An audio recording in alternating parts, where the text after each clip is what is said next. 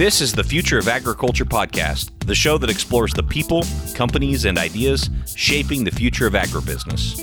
If you're curious about innovations in ag tech, rural entrepreneurship, ag sustainability, or food security, this is the show for you. Let's get started.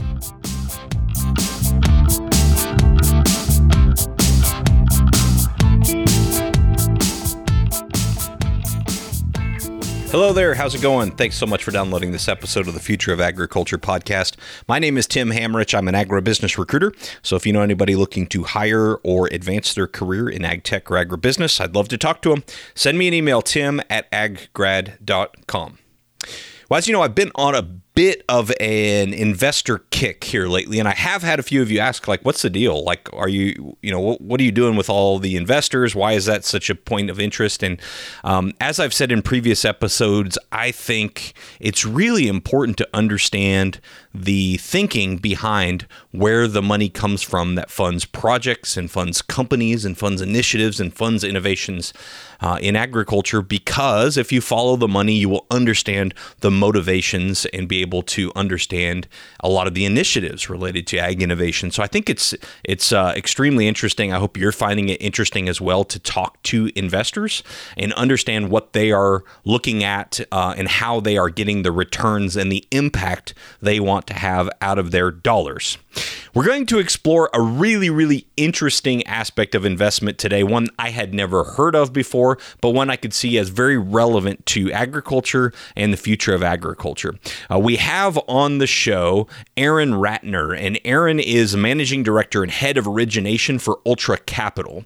Ultra Capital, and I'm reading here, is accelerating the flow of institutional capital to finance small and mid-sized sustainable real asset projects in agriculture, energy, water, and waste. They target consistent, attractive investment performance by leveraging technology and process innovation to manage outcomes and risk. Okay, so what does that mean? They invest on the project level. So if there is the opportunity to solve some sort of problem related to ag, energy, waste, water, and waste, they will invest only at the project level, which means they don't take any equity in the company itself. It's almost kind of like a joint venture. They get their money back based on the cash flows that the project will produce.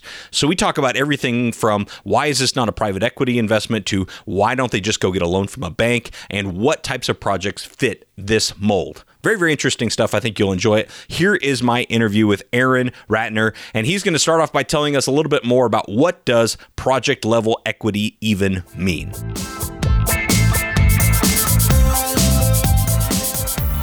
Our capital is project level equity capital. So we don't take any options or warrants. We don't invest in the developer, which means we don't have any ownership over their company or the way they want to run their business.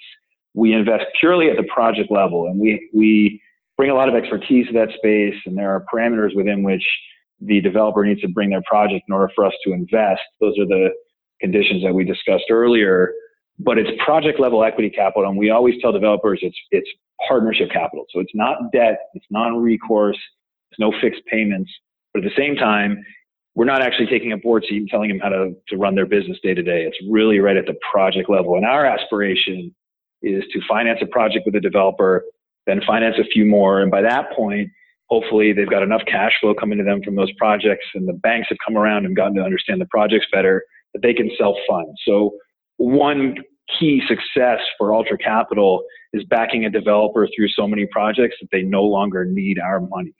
And a lot of people think that that's fatalistic or that's a negative outcome for us, but that's graduating from that program here at Ultra Capital is one of our main objectives that we're thinking about every day when we're backing these developers. Okay. And can you walk us through maybe one specific example so we can get an idea of how it works? Sure. So I'll give you an example of one of the projects in our first fund, which we finished investing out of last year. We have a project up in North Dakota that is taking roughly 500,000 tons a year of post-harvest and post-production agriculture waste. So that means biomass that's left in the field after harvest and organic waste that is a byproduct of food production, and converting that waste stream into ethanol. And so whereas we would struggle to finance a purpose-grown corn ethanol plant, we are able to put up $80 million to fund a project that takes a waste stream and produces a valuable product out of it. So in this case, we met a developer who had been working on the project for a few years. They had identified a significant amount of biomass that was effectively being laid out in fields or just left to turn into methane in the open air. They secured the waste stream and then came to us to try to build a project around it. And they had found reference facilities in Europe that were using the same waste stream to produce ethanol and actually vodka. So there was an existing facility up and running that was working. So we were able to go and diligence that. We were also able to sign long-term contracts for the waste streams with the co-ops and the big farmers who were producing those products. And on the other side, we were able to secure a long-term contract for the offtake, which was in this case was ethanol. And around that, we worked with an engineering firm to come up with a project cost that would allow everyone to hit the kind of returns we needed to achieve on the project. And after about 18 months of working with that developer, we broke ground last summer, and we're hopeful that that project will be up and running by the end of 2019. In a project like that, for example, why did you choose that project to invest $80 million in it instead of deploying that capital elsewhere? What was it that was really of interest there? Well, I think for one, the scale. So if you look at the agriculture sector right now, it's one of the largest industries on the planet. It's absolutely critical to the daily survival of humanity. And here in the United States, there are a lot of legacy inefficiencies embedded in the agriculture system. So when we look at the agriculture sector, we try to find large-scale problems where a solution is inevitable because the system is unsustainable. And in this case, we're up in the Red River Valley where there are millions of tons of potatoes and sugar beets produced every year, and a significant byproduct of that being the tailings from all of the harvesting. And no one was doing anything with the waste stream. And so there was a developer came to us who had identified and secured, as I said, 500,000 tons a year of biomass waste that we effectively are able to secure at a very low cost because it otherwise had no value to the producer of that waste stream. And in a project like that, what's your exit plan? Right. So, we are targeting long-term, stable, contracted cash flows for our projects and on behalf of our investors. And so in all of our projects, the long-term plan is to be an owner and operator of that project for as long as the project exists, which could be 10, 20, or 30 years. So that we don't have an artificial horizon in which we need to sell the project in order to go and invest more capital. In fact, a lot of our investors are seeking longer-term deployment of capital at a stable cash flow return. And that ends up being very meaningful to developers as well, because, these projects take several years to put together, and developers put a lot of, sweat equity and time into getting them put together. And they also want to know that we're going to be there for the long term and that we're not going to come in and flip them as soon as they're up and running. Aaron, I know you said typically the reasons that these developers look to you for funding is because they can't or they won't get money from banks. And I'm just curious, why won't banks loan to these types of projects? In the sustainable infrastructure sector, what traditionally has been defined by solar, wind, and hydro, projects in which the developer can get long-term, 20-year fixed price contracts for the service. So they're very dependent, typically with a credible utility. So they're easy to underwrite for a lender. In a lot of the projects that we look at Ultra Capital, where we're a little bit farther along out on the development curve, we're looking at projects like anaerobic digestion of food waste or renewable natural gas projects.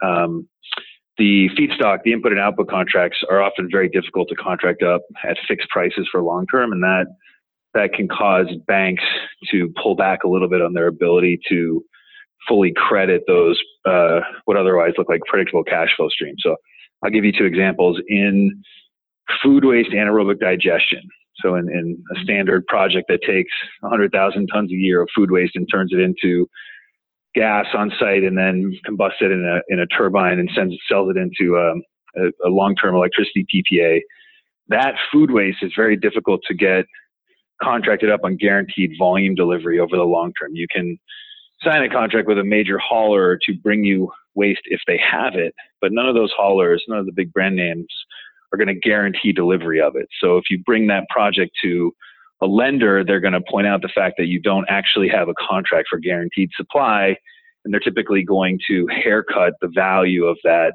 input stream to the point where the debt becomes a lot more expensive than it would be otherwise. Another example would be the renewable natural gas sector.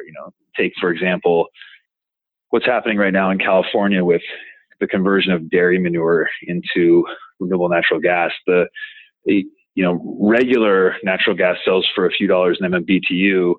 In California, if you're selling renewable natural gas that is created using dairy manure, you can sell it for over $50 an MMBTU. So there's a massive premium. And that's all due to the LCFS credits that are available to those projects. So if you're a developer and you have a project in the renewable natural gas space and you're converting, say, dairy manure in the state of California into RNG, and you take that project to a bank, they're going to ask you for long-term feedstock contracts and long-term offtake contracts. The feedstock contracts are going to be fairly easy to obtain because the dairy is right there and the manure is easy to create and capture. On the offtake side, if you go to a big buyer of RNG and you tell them that you need a 15-year fixed price contract in order to borrow money from a bank, they're going to give it to you, but they're going to give it to you for 10 or 20% of the current value of that gas. And so if a developer goes to a traditional bank and says, we need capital for a project, the bank forces the function of securing an offtake contract. The buyers know that, and so they're able to obtain a huge haircut. And typically, if you take that project to a private equity firm or another project finance investment firm, most of the investors in this space just require that fixed price contract because people just don't have visibility on what those prices are going to be 5-10 years out. So it becomes very difficult to borrow money from banks for these projects in a way that makes the projects financeable. So really the gap is there to be filled by project finance firms that can step in and take a little bit of a longer view and understand what the business reality is of the next few years versus what's actually able to be contracted with the big buyers. Sure. Okay. That makes sense. And how'd you get into this? I mean, have you always been passionate about, energy and water and waste and agriculture, or how did you end up where you are? So I started and spent most of my career in emerging markets. I spent about 8 years in Asia, did some work in Latin America, and was, for the most part, just on the investment side, trying to make money out of doing deals, which was a lot of fun and exciting, but was never as fulfilling as I wanted it to be. And after I got out of graduate school, I got involved with a business called Emerging Energy that I ended up running that was trying to bring mobile power solutions to third world countries. And so we were running around Bangladesh and Nigeria and Ecuador, trying to develop these projects where we were bringing electricity to some of the poorest people in the world. And it was very, very challenging work. There was a lot of economy class flights. We self-funded the business, so we were traveling on a dime. And it was ultimately really challenging to get any projects done. But at the same time, it was incredibly fulfilling, trying to make the world a better place. And from that, there was really no turning back. So I after a few years of trying to get that business off the ground, we put it on pause, and I went and helped start an impact investment bank called I2 Capital Group, which was founded by a woman named Ashley Allen out of Washington, D.C., who was very early on the scene in the impact investment space. And we did some very interesting advisory work around large landscape scale conservation projects in the U.S., which was fantastic. But my DNA was more on the buy side. So I left that and went back to developing projects and eventually joined Ultra Capital, where I stepped in to support the origination function and run it today. And for Ultra Capital, has energy, water, waste, and agriculture, has that always been the focus, or has that kind of evolved over time? That's the whole thing we do. The original founders of the business had a vision for this form of capital, this project level equity capital, accelerating the deployment of private funding into solving some of the world's biggest problems. And on the tail end of sort of clean tech 1.0 not being as successful as possible, mostly because venture wasn't the right form of capital for a lot of these businesses, it was determined that project level equity was really the right scale, or let me take it back. We figured out that project level equity was the right form of capital to deploy what we expect to be billions of dollars a year into the market over time. Okay. And I read a PDF that you shared with me that Ultra Capital wrote called The Emerging Investment Opportunity in Fundamental Resource Sectors. And the tagline of it I thought was interesting. It said, capitalizing on the shift to distributed infrastructure. Can you elaborate a little bit more on what you mean by distributed infrastructure?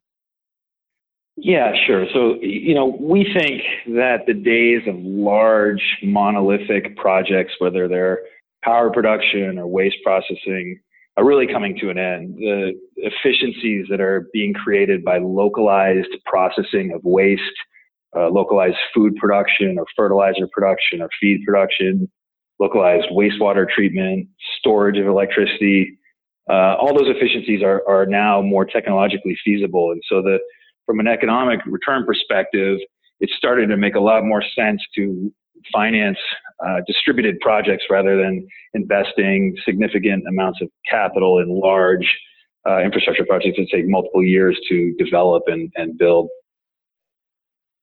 That's cool. That makes a lot of sense. So I would imagine, though, there's got to be sort of a minimum size to it. I mean, you're not going to help some guy put up another barn in his dairy operation, I would imagine. What would be like the minimum size that it would need to be, and what criteria would it need to meet in order for somebody that really should reach out to you? Sure. Yeah. So our average project size right now is about $35 million, and we are working with developers who have $5 million size projects. We're also working on a few projects that are about $150 million in size, but the average is about $35-40 million. And those projects end up taking, roughly 9 to 18 months from breaking ground to full scale operations. So we try to limit the size of the project from a capital perspective, but also from a construction timeline perspective, just to make sure that we keep track of the sort of risk exposure that comes in whenever you try to finance these large projects. And that kind of size, that sort of $35 million size, whether it's 100,000 tons a year of food waste into an anaerobic digester, or a landfill gas capture project that takes roughly 12 months to build and ramp up, that seems to be a size where the construction risks are fairly limited and where we think we can execute with a really high degree of accuracy around the project budget and timeline. And as far as what we look for in a project, there really are 6 key criteria for us when we evaluate any project in our space. The first and the most important one is the people. So who is the developer? Do they know what they're doing? Have they done this before? Have they closed deals before? Have they invested in the project so far? Do they have real skin in the game? And do they know how to get these projects done? That's the starting point, because these projects are difficult. They take a long time to develop. We average signing a term sheet about 12 to 18 months in advance of breaking ground on the project. So there's a long time it takes, even once we get involved, before the project's ready to finance. So good people make or break any project. The second criteria is siting and permits. This is sort of the binary form of risk on these projects, where you've got to make sure that you're going to be able to get all the permits you need, either through a regulatory process or a procedural process to operate the facility. And needless to say, you can't break ground on these projects until you have all those permits in place. Mm-hmm. The third criteria is really feedstock. So in any of these projects, there's an input stream. It could be a waste stream, or it could be a gas stream, an energy stream. But you have to secure the input stream over the long term of the project. So if it's a landfill gas project, you got to get the gas rights. If it's a dairy manure project, you need 10 or 20 years of rights to the dairy manure. So you have to have the feedstock secured. And that creates complexities, because oftentimes, because this industry is moving so quickly, the developer has approached someone who has a waste stream, and often that waste stream is a real problem for them, particularly in something like landfill methane emissions or livestock manure. But the second you say to them that you want to secure it for 20 years, they think it's worth something. And so there's an inevitable dialogue around how you price that kind of a waste stream that you're going to turn from a liability for somebody into a potential profit center. And we can actually talk about, one thing I want to talk to you about on this call is sort of the shift from sustainability to circular economy and cost center to profit center, but we can get back to that in a bit. The fourth thing that's key for all these projects is offtake. And so, we're, in general, in project finance, we're unable to fund these projects and hope to sell whatever's coming out of them on a merchant basis. Project finance is sort of founded on 20-year service contracts or 20-year PPAs, and we don't always need that in place. But we do need to know with a reasonable amount of clarity that we're going to be able to sell or offload whatever we're producing at a price that is reasonably predictable. And in our case, one of the things we also do is we always make sure that we are a low-cost provider in the market. So even if that offtake contract goes away because the counterparty on the other end terminates it or goes bankrupt or something happens, that we're still able to compete in the market just based on the cost of production of whatever we're producing. The fifth thing is the engineering and the sort of EPC agreement. Because we're purely at the project level, we're not set up to take any technology risk. So what we can't do is fund a first-time commercial scale facility of anything. That's equity risk. And so we need to have an ability to see a reference facility. There needs to be an engineering firm that's done it before, so that there really isn't any risk around mass balance, around how the facility is going to perform, and just as importantly, around the total project cost. We want to make sure in all cases that the engineering firm knows what they're doing when they give us a price quote, so the cost of the project doesn't change halfway through. And the last criteria is really around operations of the facility. So we aspire to be a very hands-off investor. Going back to the first criteria around working with quality developers, we really only back people who know what they're doing. And that means that we work with operators who have experience in these sectors and have the ability to really understand and stay ahead of all of the myriad of things that come up when you're operating a large physical facility like this. Yeah, the term developer, it seems like it could mean a lot of different things. For you, what's a developer look like? So, you can use maybe this dairy example or the example up in the Red River Valley that you mentioned earlier. Who is this developer person? It's not the same as like a developer that would develop like a apartment complex. What do you mean by developer? So in our space, developers are very entrepreneurial, very courageous teams of individuals. It's never the case that it's just one person who have come together and decided that they're going to try and build a profitable business, making the world a better place. And they've gone out and typically secured a little bit of capital to cover their time and energy as they go and spec out the project. But they've identified, generally what happens is they've identified an opportunity around which you can build a project. So whether it's 500,000 tons a year of a particular form of waste stream, or it's a livestock manure issue in a particular geography where there's nowhere more room to dispose of that manure, or it's a wastewater opportunity with a large beverage manufacturer in a municipality that is charging that beverage manufacturer increasingly high rates for wastewater disposal into the system. So there's some opportunity around which this entrepreneurial team has secured the rights to a stream and are therefore, or upon that, are going out and building a project around that. So they take that project, they think about the economics, they bring in an engineering firm to give them a rough sense of what the project may cost.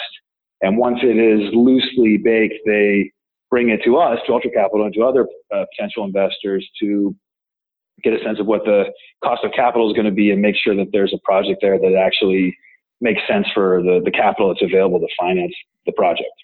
Developers in our sector are all incredible optimists. So it takes a lot of courage and a lot of optimism to get out of bed every day trying to profitably solve the big challenges of the world in ways that haven't been done before. What about the operators? Typically, when you enter a project, do you already know who the operator of that project is ultimately going to be? Yeah, we have relationships with several large national firms who operate up to multi-billion-dollar projects. And so we've bring them in early on to help us take a look at these projects and understand what the actual operating costs are going to be, so that we're not only structuring the project correctly, but we've got them lined up and signing off on whatever the plan is post-construction. And that really frees up our developer partners to go and do what they do best, which is going and finding more opportunities. Cool. Now, as you continue to grow, you mentioned kind of having your first fund that you already raised. Are you still looking for new investments and deploy new capital, or are you kind of in the phase where you're just working on projects and then kind of operating the projects you've already invested in? We're always raising capital. We expect to be investing out of our second fund towards the end of this first quarter of 2019. But over as I said earlier, we're trying to build a firm here that's going to outlive all of us. So we're hoping to get to a point where we are deploying billions of dollars a year into sustainable infrastructure projects, not only in the U.S. and Canada, which are the geographies we cover right now, but also globally. So we're very active in the market right now. For our second fund, we've got some very interesting livestock manure projects. We've got a couple of agriculture waste projects where we found developers who are converting large agriculture waste streams into marketable product, whether that's animal feed or pulp or food ingredients. We've got some really neat, just basic food waste anaerobic digestion projects we're working on. We've got a lot of opportunity coming at us. Great. Well, Aaron Ratner, thank you so much for being on the show. It's been fun. My pleasure, man. Thanks so much. It's really great work.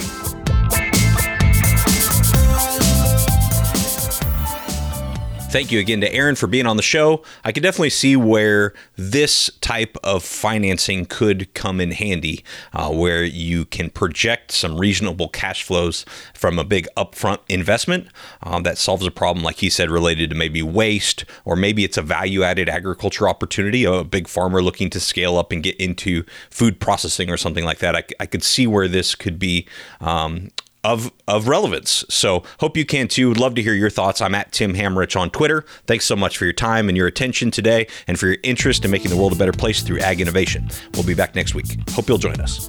Hey, thanks again for listening to the Future of Agriculture podcast. If you like what you heard here today, I'd love to connect with you further.